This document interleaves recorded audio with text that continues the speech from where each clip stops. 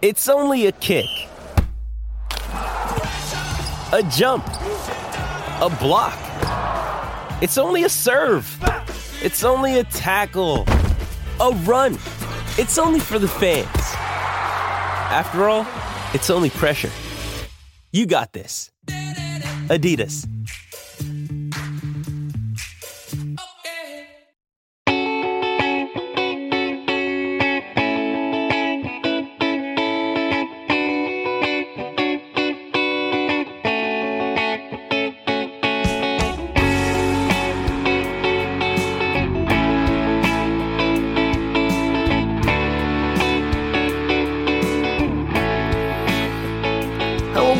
To another episode of Purple Insider. Matthew Collar here once again, talking a little quietly because it is extremely early and I'm inside my hotel room before leaving Philadelphia. It is time for a Monday morning Murph. Brian Murphy, I think it will be a little bit of a different tone this morning than it was the last time we gathered at a very early hour to discuss a Vikings game. How are you?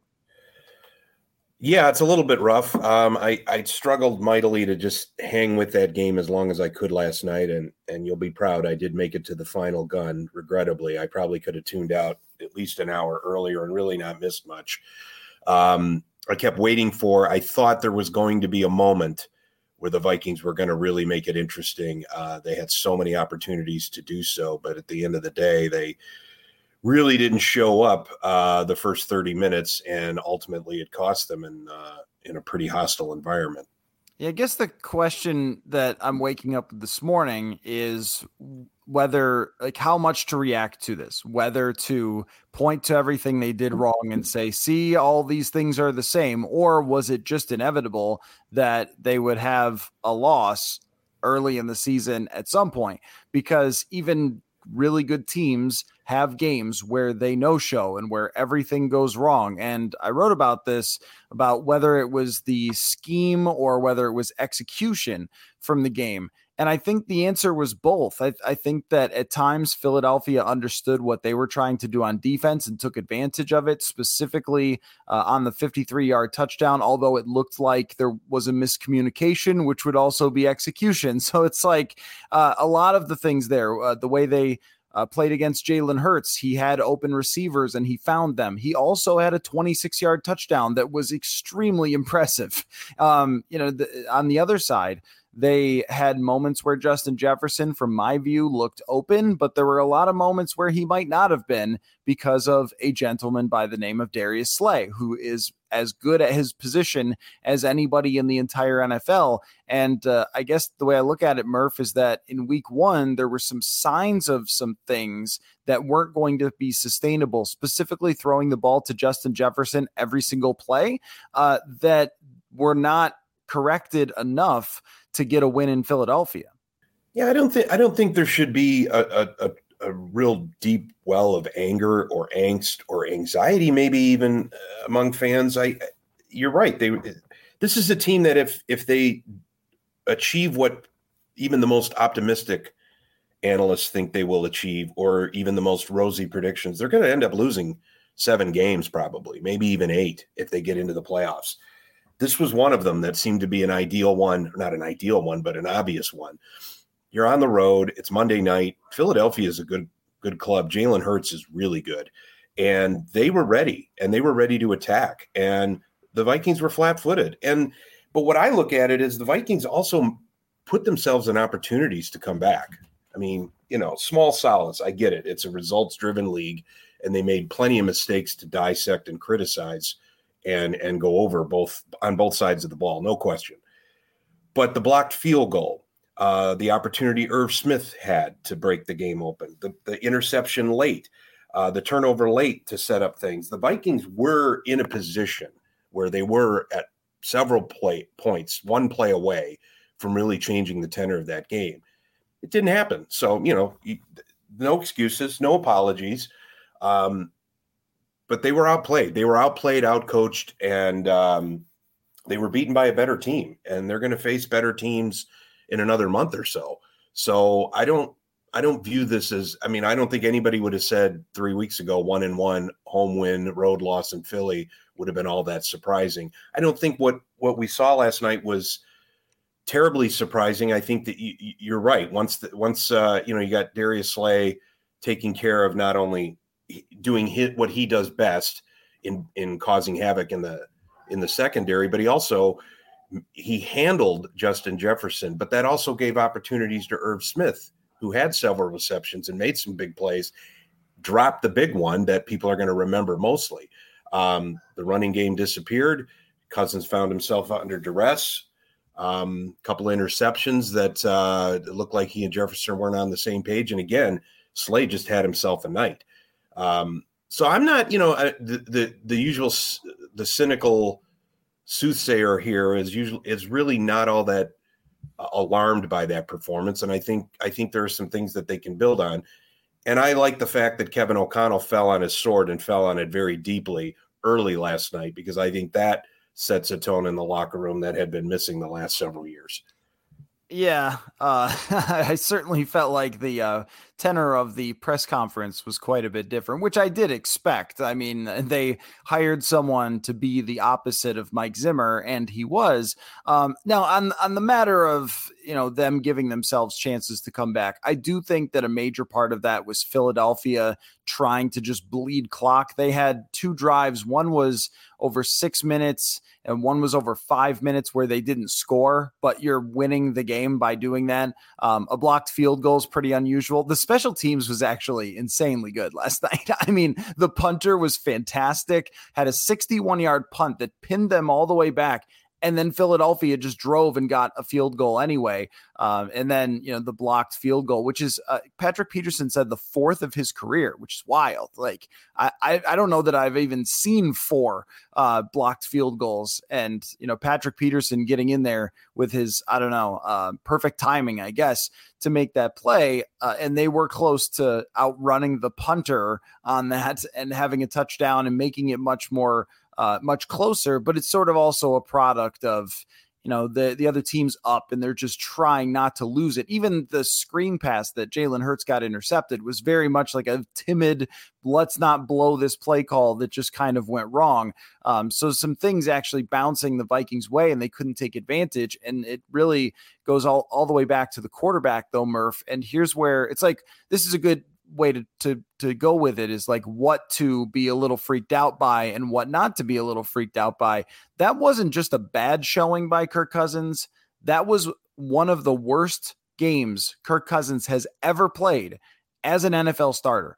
It was the 9th lowest rated game he's ever had by traditional quarterback rating out of 122. And it was one of the lowest in yards per attempt. I think it was maybe his 5th or 6th lowest in a game that he started. And yes, Irv Smith dropped a pass.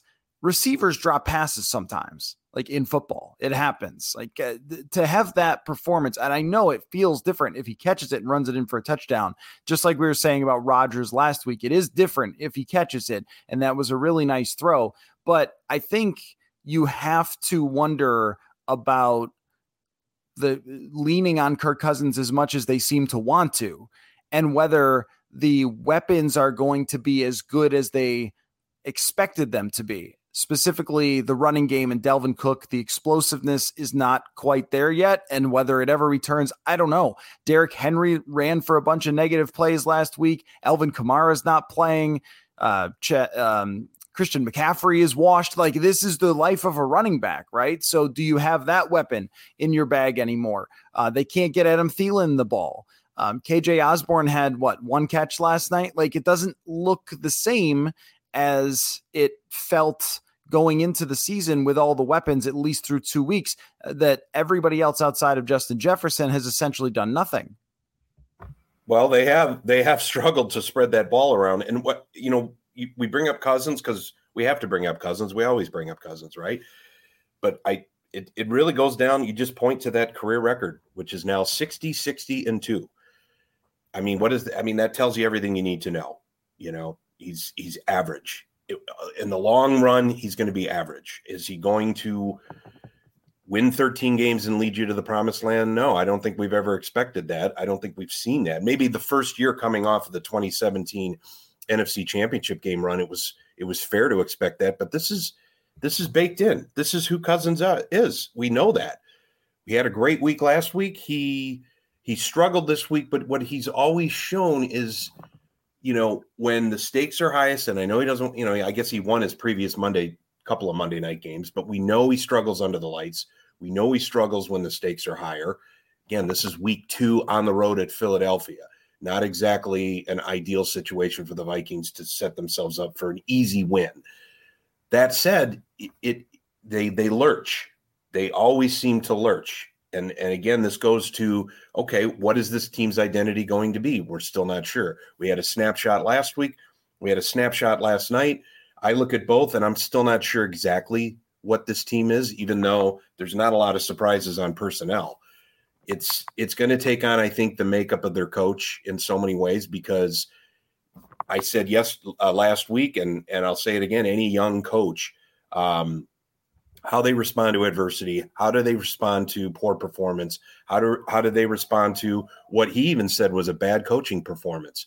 I'm going to go back and work my tail off to make things right. I mean, every coach has said that numerous times in his career. I'm going to work 70 hours a day to fix this. Well, that's not possible, but at least he's thinking that way. I was not surprised that he took as much responsibility as he did, but for him to say right away, this one's on me, at least it doesn't create the image of everybody walking on eggshells again for a week, leading up to how they're going to respond. So I expect them to have a decent week at practice, and I expect them to respond pretty well at home against Detroit. But Detroit is no longer the gimme. I mean, we know that now. They couldn't beat Detroit last year in Detroit despite having a lead the entire game. And now Detroit looks like they've got their act together a bit too. So, they've got Detroit and Chicago at home, and then New Orleans and a neutral site. They've got time before they hit the meat grinder of Miami and Buffalo to establish themselves. But yesterday could be a valuable lesson for them in a 17-game season, how they respond to that. And that's what I've always wanted to see, is how is O'Connell going to respond to adversity? And he's got his first slice right now. Well, and this is the push and pull of talking about this game specifically, because it is only one game and everything went wrong and they got out pretty much everything in Philadelphia. But we have seen seasons before where things go wrong and you lose a game and people play poorly, and then we move on with our lives and you win the games you're supposed to win and so forth. Just thinking back to the last time they were in the playoffs in 2019, it felt like the world was ending when they played against Chicago, lost to Chase Daniel, and then Stephon Diggs skipped practice. And they came back and they won the next week against the Giants and put up big numbers and cruised, and then went to the playoffs and got a win in New Orleans. So you don't want to look at a game this early in the season and just declare it all over. But what you said about Kirk Cousins and his record and their record, really, even with Kirk Cousins, especially in big games like this.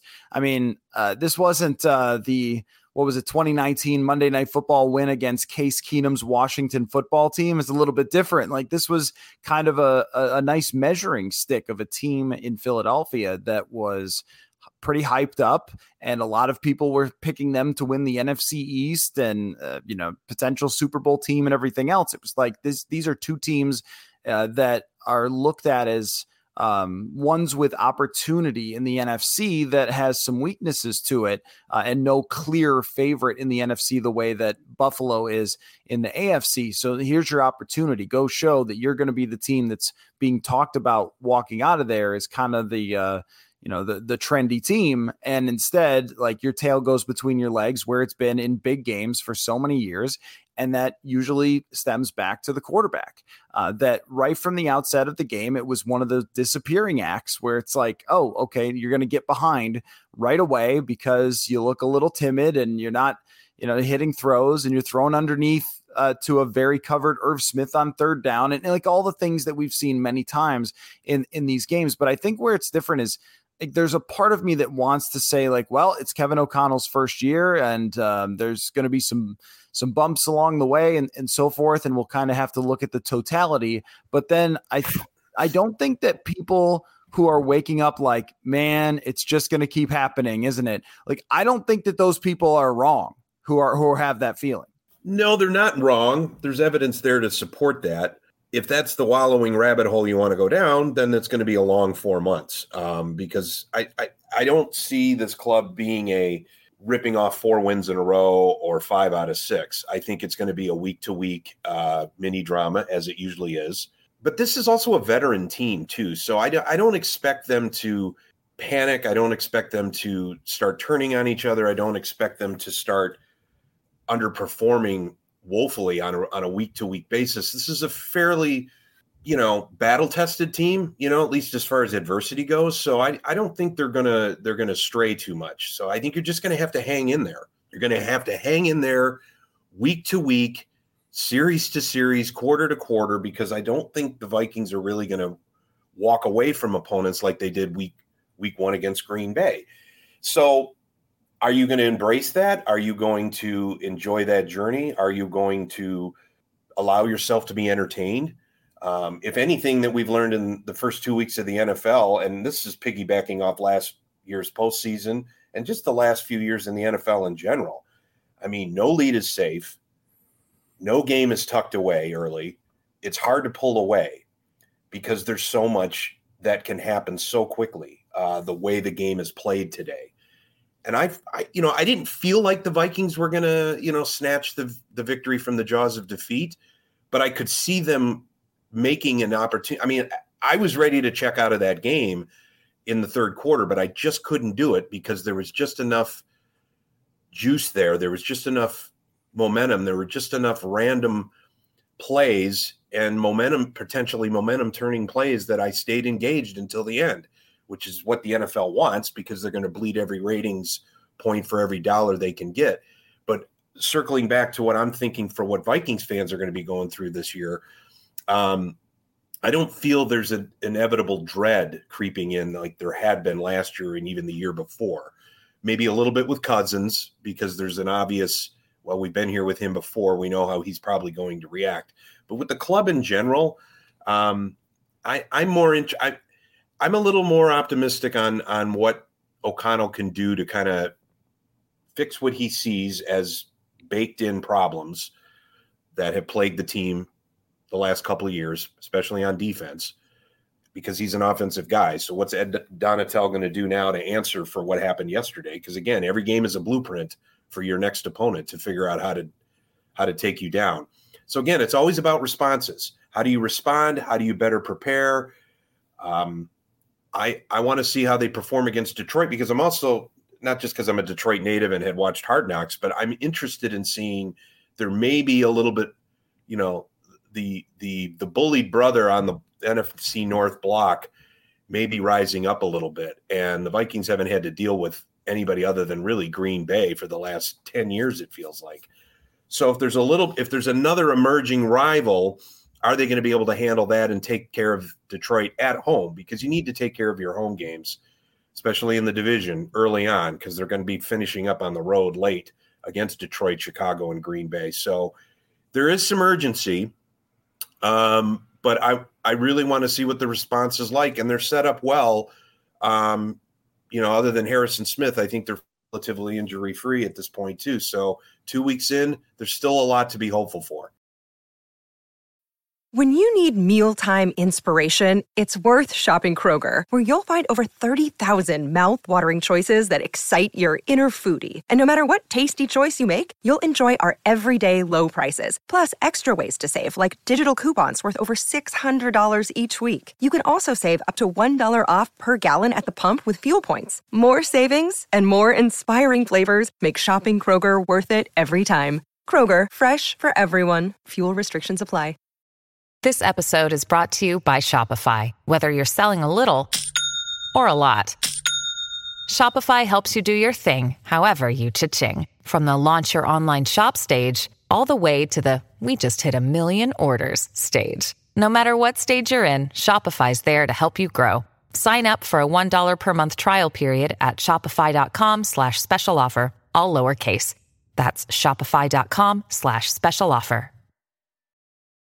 Yeah, I mean, there's kind of a push and pull that I'm thinking about between the fact that they decided to make themselves a veteran team as opposed to taking the option on a lot of things, and how those decisions play out, like, is a week to week evaluation. Like, you brought back the quarterback, you brought back Adam Thielen at a very expensive price, and a very expensive price next year if you want to move on from him. You signed veteran players on this team to win this year and to point the finger at the old guy. And I saw Mike Zimmer was trending last night. It's just like, well, what a typical Mike Zimmer Vikings type of performance that it was in Philadelphia, right? Like, I mean, if you're going to make the case as an organization that it was the bad man's fault and everything was wrong, then you can't do the same things that you did when you had him here. And if you're going to not help your salary cap long term, and if you're going to not progress your quarterback situation or your timeline or time horizon, as Kwesi Adolfo-Mensah likes to say, if you're not going to like reset those things, including the salary cap in the offseason, then it really has to work in the regular season, that the expectation needs to be extremely high.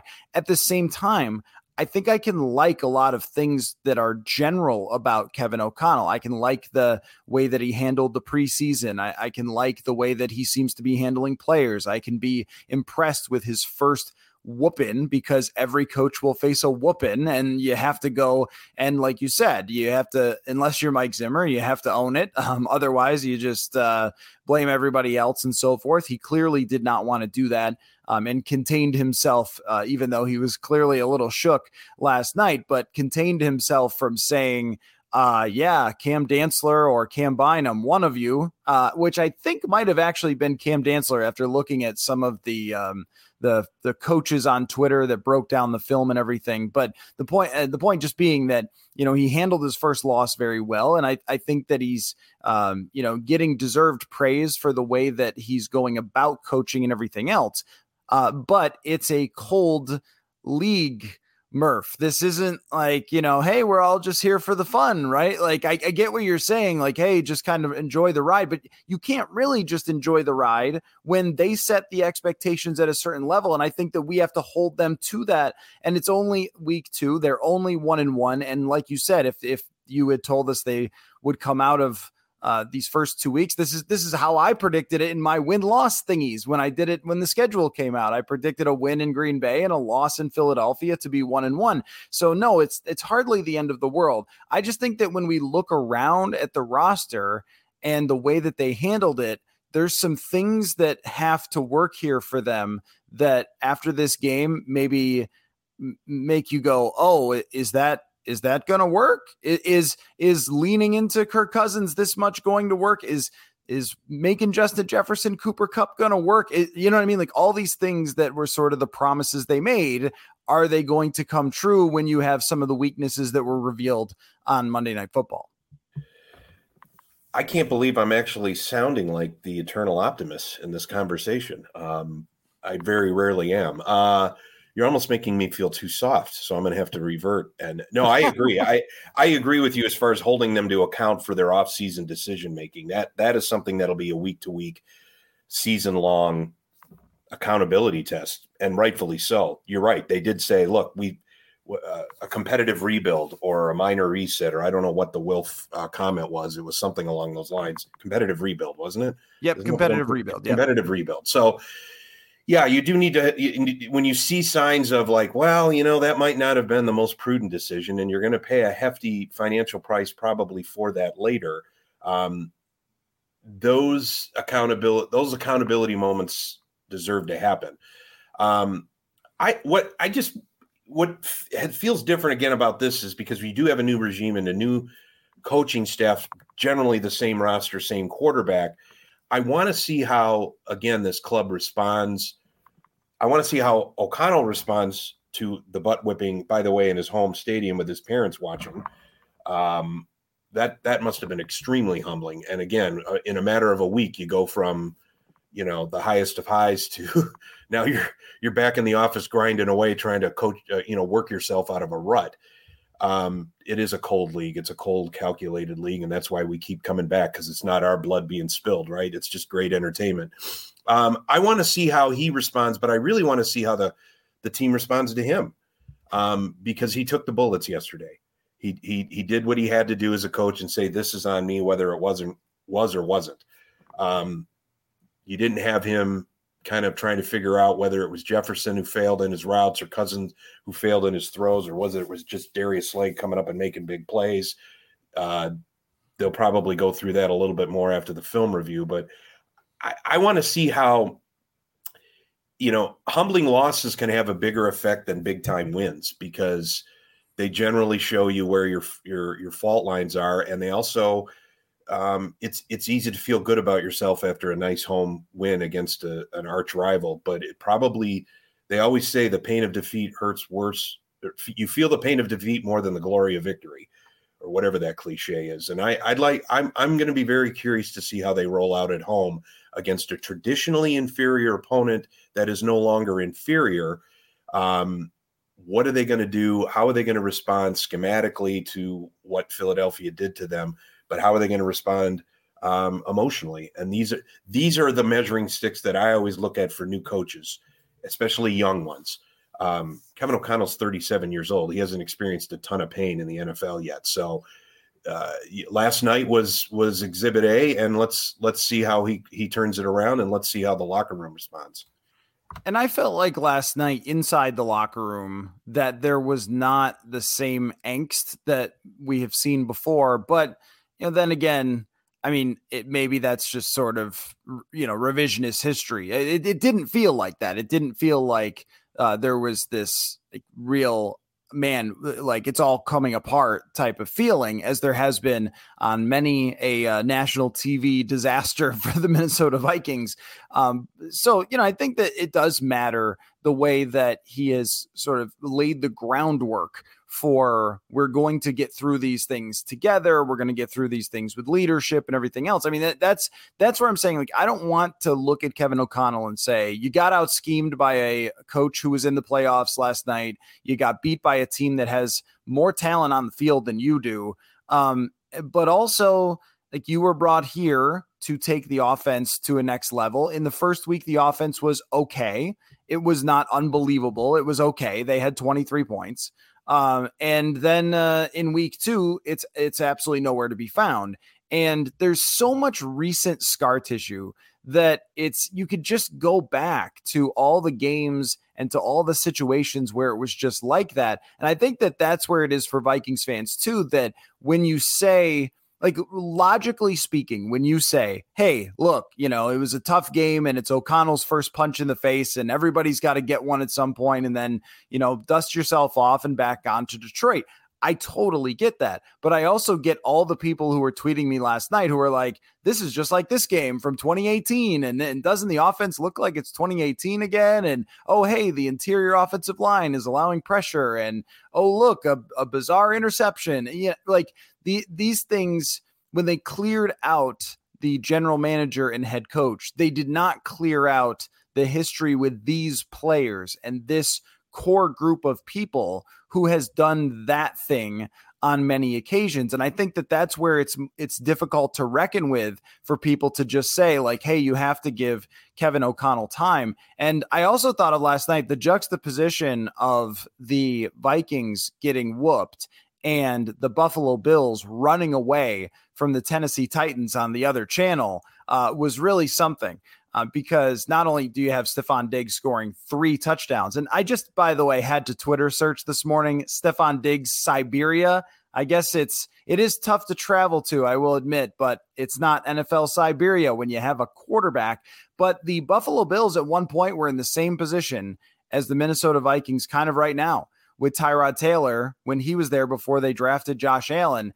And so there is like a feeling of, you might have to give the new coach a lot of time and a lot of space, but also look at the ownership, the management, and the decisions that they made this offseason as having ripple effects if they don't quickly bounce back. And they really do need, like you said, they really need to beat Detroit. They really need to go to London and beat the New Orleans Saints. They should beat Chicago because there are harder games ahead. Arizona is not just going to give you a win. They have a great quarterback. Buffalo going there is, that's going to be an extremely tough game. So there's a long way to go, but I also think that some of the things that you could have seen coming as being problematic for them were last night on the biggest stage. Yeah, and to that point too, and I'm going to throw this back at you quickly, just because I'm curious what you have to say, because I'm trying to figure out, and I haven't delved into any of this, what really is going on with Dalvin Cook. Is it a diminished skill set? Is it opportunity? Is it the pace of the games?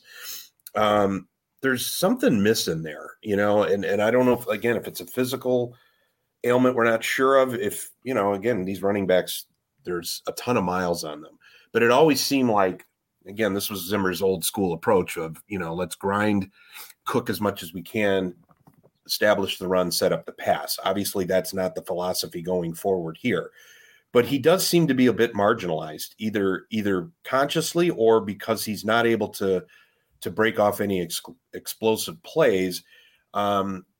I'm wondering what tone that is setting for the rest of the offense. Is that to be expected, or as somebody like you who's been watching them all off season, OTAs, training camp, does it seem like there's a gear missing there?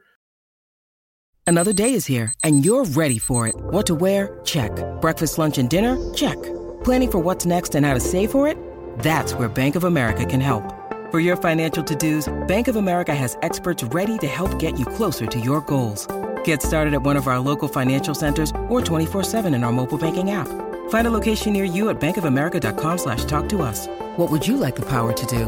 Mobile banking requires downloading the app and is only available for select devices. Message and data rates may apply. Bank of America NA, member FDIC. With threats to our nation waiting around every corner, adaptability is more important than ever. When conditions change without notice, quick strategic thinking is crucial. And with obstacles consistently impending, determination is essential in overcoming them. It's this willingness, decisiveness, and resilience that sets Marines apart. With our fighting spirit, we don't just fight battles, we win them. Marines are the constant our nation counts on to fight the unknown. And through adaptable problem solving, we do just that. Learn more at Marines.com. So last year, they were one of the worst running teams in the NFL. And Dalvin Cook was banged up, but Dalvin Cook is always banged up. And I think that and this is not decided yet, like there's plenty of time to go, that you have to be concerned that the jump that was there early in his career, that his first training camp, I was like, you've got to be kidding me. Like, what? This is the quickest player in the first 3 steps that I've ever seen. Like, he just exploded, and it's not there. Because that's the life of a running back. Now this one, you can maybe look at Mike Zimmer or just the nature of the position. But they ran him, and he just piled up injuries over the years. And there's only so much of that a running back can take. Another part of it is that I don't think the offense is centralized around their running game. Like, they were with Gary Kubiak and Kevin Stefanski using the best scheme for running like that there is. And it fit perfectly with Dalvin Cook. I think this one's a little different. Like, it still has zone stuff, but it's a little different. Here's the other part too. The interior offensive line is just not going to do you any favors. And these first 2 weeks, so I do suspect maybe against Detroit, Dalvin Cook will have kind of a breakout game, but these first 2 weeks, they've played 2 of the tougher interior defensive lines in the league and just haven't run the ball very well.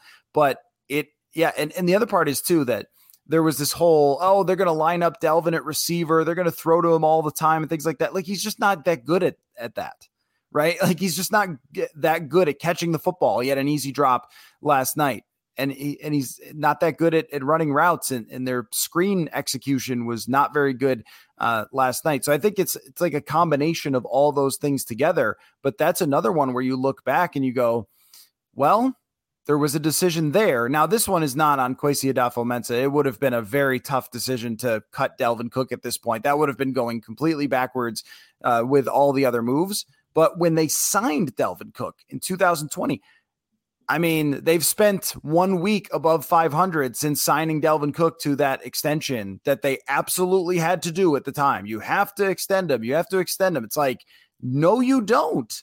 You didn't have to. They did under Spielman. There are still the echoes of Spielman and all the inefficient things that were done under him. And I think that Dalvin Cook is one of those. Well, and that's what's going to be interesting to see, because I don't know if he's going to feel marginalized, if he's going to, it's not a running back league anymore. It hasn't been for decades, but it feels like there is a shift going on. And maybe it's the coaching staff realizing the scheme that they have isn't necessarily going to fit his skill set. And maybe we don't have him as much to leverage anymore. Or maybe, as you said, it's a factor of an offensive line. It's a factor of falling behind last night the way they did. It's a factor of him not being able to expand his skill set and maybe contribute to the passing game. It's a lot of little things that seem to add up, but it just, the big thing is like, well, look at all the weapons that they have. You got Cousins, if he's protected, what kind of production we have. Justin Jefferson, probably one of the top, if not going to be the top receiver in the NFL. Irv Smith coming back off of rehab. We should be able to get the ball to him. And then, of course, Dalvin Cook.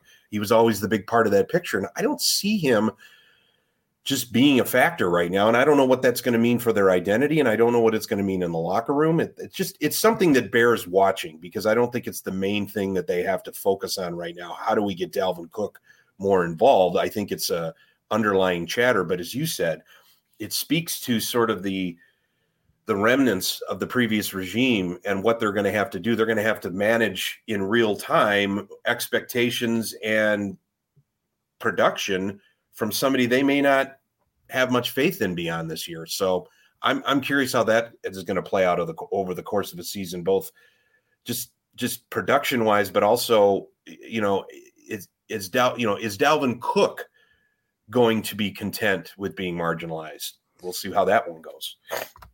Yeah, right. And I think that there are some teams that they're going to be able to run against and have good offensive performances against, including the Detroit Lions, who are coming up as their next opponent. But it is not so easy. And I think that this is, as far as like every week is kind of its own unique test for this team, that even though we look at the schedule and say it isn't that daunting, there are also teams that have things that they do well. And Detroit does some things well, including Aiden Hutchinson was terrific for them. And we'll do the whole preview and everything else, but like they have talent. Amon-Ra St. Brown, their wide receiver, is very good. And on a short week, coming back to the friendly confines and everything else, like I think it is just like an interesting test for them overall, coming off of this, how they respond to this. And even from Dalvin Cook's perspective of just like not having a role last night. And I thought that was like a bit of a rookie mistake by Kevin O'Connell. They came out in the second half and it was like, we're just going to have to throw every single play because we're losing. It's like, well, you don't really have to. You can still use this guy, but when he doesn't look like he has the same juice, then and you're getting beat up on the interior by a great team, then I think there's a natural thing to just like, okay, we're going to have to go away from it because we're not getting anything up front. And man, if they get offensive line performances like these last 2 weeks, from week to week to week, it will be another long season. And we're going to look at that line and go, every player is a first or second round pick and it's still not good. Wow. Like that's hard to achieve. So I don't have the numbers yet from PFF as we're recording this to say specifically how they did, but I didn't think it was a particularly it wasn't a particularly horrible or great performance. It was just kind of a typical, like you got outplayed by another team that was good and a team that, you allowed to be in pass situations all the time and just come after you. So big picture, Murph, which is kind of your thing. Why don't you put it on a meter? Why don't you put it on a panic meter from 1 to 10? Where should people be with this? 1 to 10? Yeah, why not? I'm going to go 5, 7. No, I'm going to go 3.5 to 4. Okay. Right. Because it's week 2. I mean, if it was November or December, I would move it into the red a little bit more. If anything, let's put a bookmark on that meter. All right, let's put it at 3.5 on whatever this is, September 20th. And let's check back in 2 months or 3 months and revisit where the team is then and compare it to where we are right now. Because I think this will be a game. I don't think it's a defining game, but I think it will be a game you'll look back on and go, yeah, see, that did expose some flaws now that we knew about, and they're obviously coming home to roost. Or we look back at it as a learning experience, a turning point, a maturity type moment because they responded. So let's put a bookmark there at 3.5. If they're under 500 in November or December, I may amend that and move it into the red, maybe to a 6. Yeah, and I think I don't know which way that's going to go. I don't know which way the panic meter will go. So I like it, though. I think 3.5 is, of all the potential options for regular numbers, you still went 3.5. Were you the kid, Murph, when you were growing up when they said Brian Murphy and you said present? Is that you, or did you just say here like the rest of the kids? No, I usually raise my both middle fingers up. Yes, right. I mean, I went to public school. Come on. Yeah, it was a rough ride at times. Just like last night's football game. Anyway, Murph, we'll do this every Monday morning, or in this case, Tuesday morning, following the game. So everyone can look forward to that. And a special place in your heart for the Detroit Lions coming to town with a lot of enthusiasm, coming off a win against Washington and behind Dan Campbell, which will be a privilege to watch. So I appreciate your time as always, and we will talk soon. Sounds good.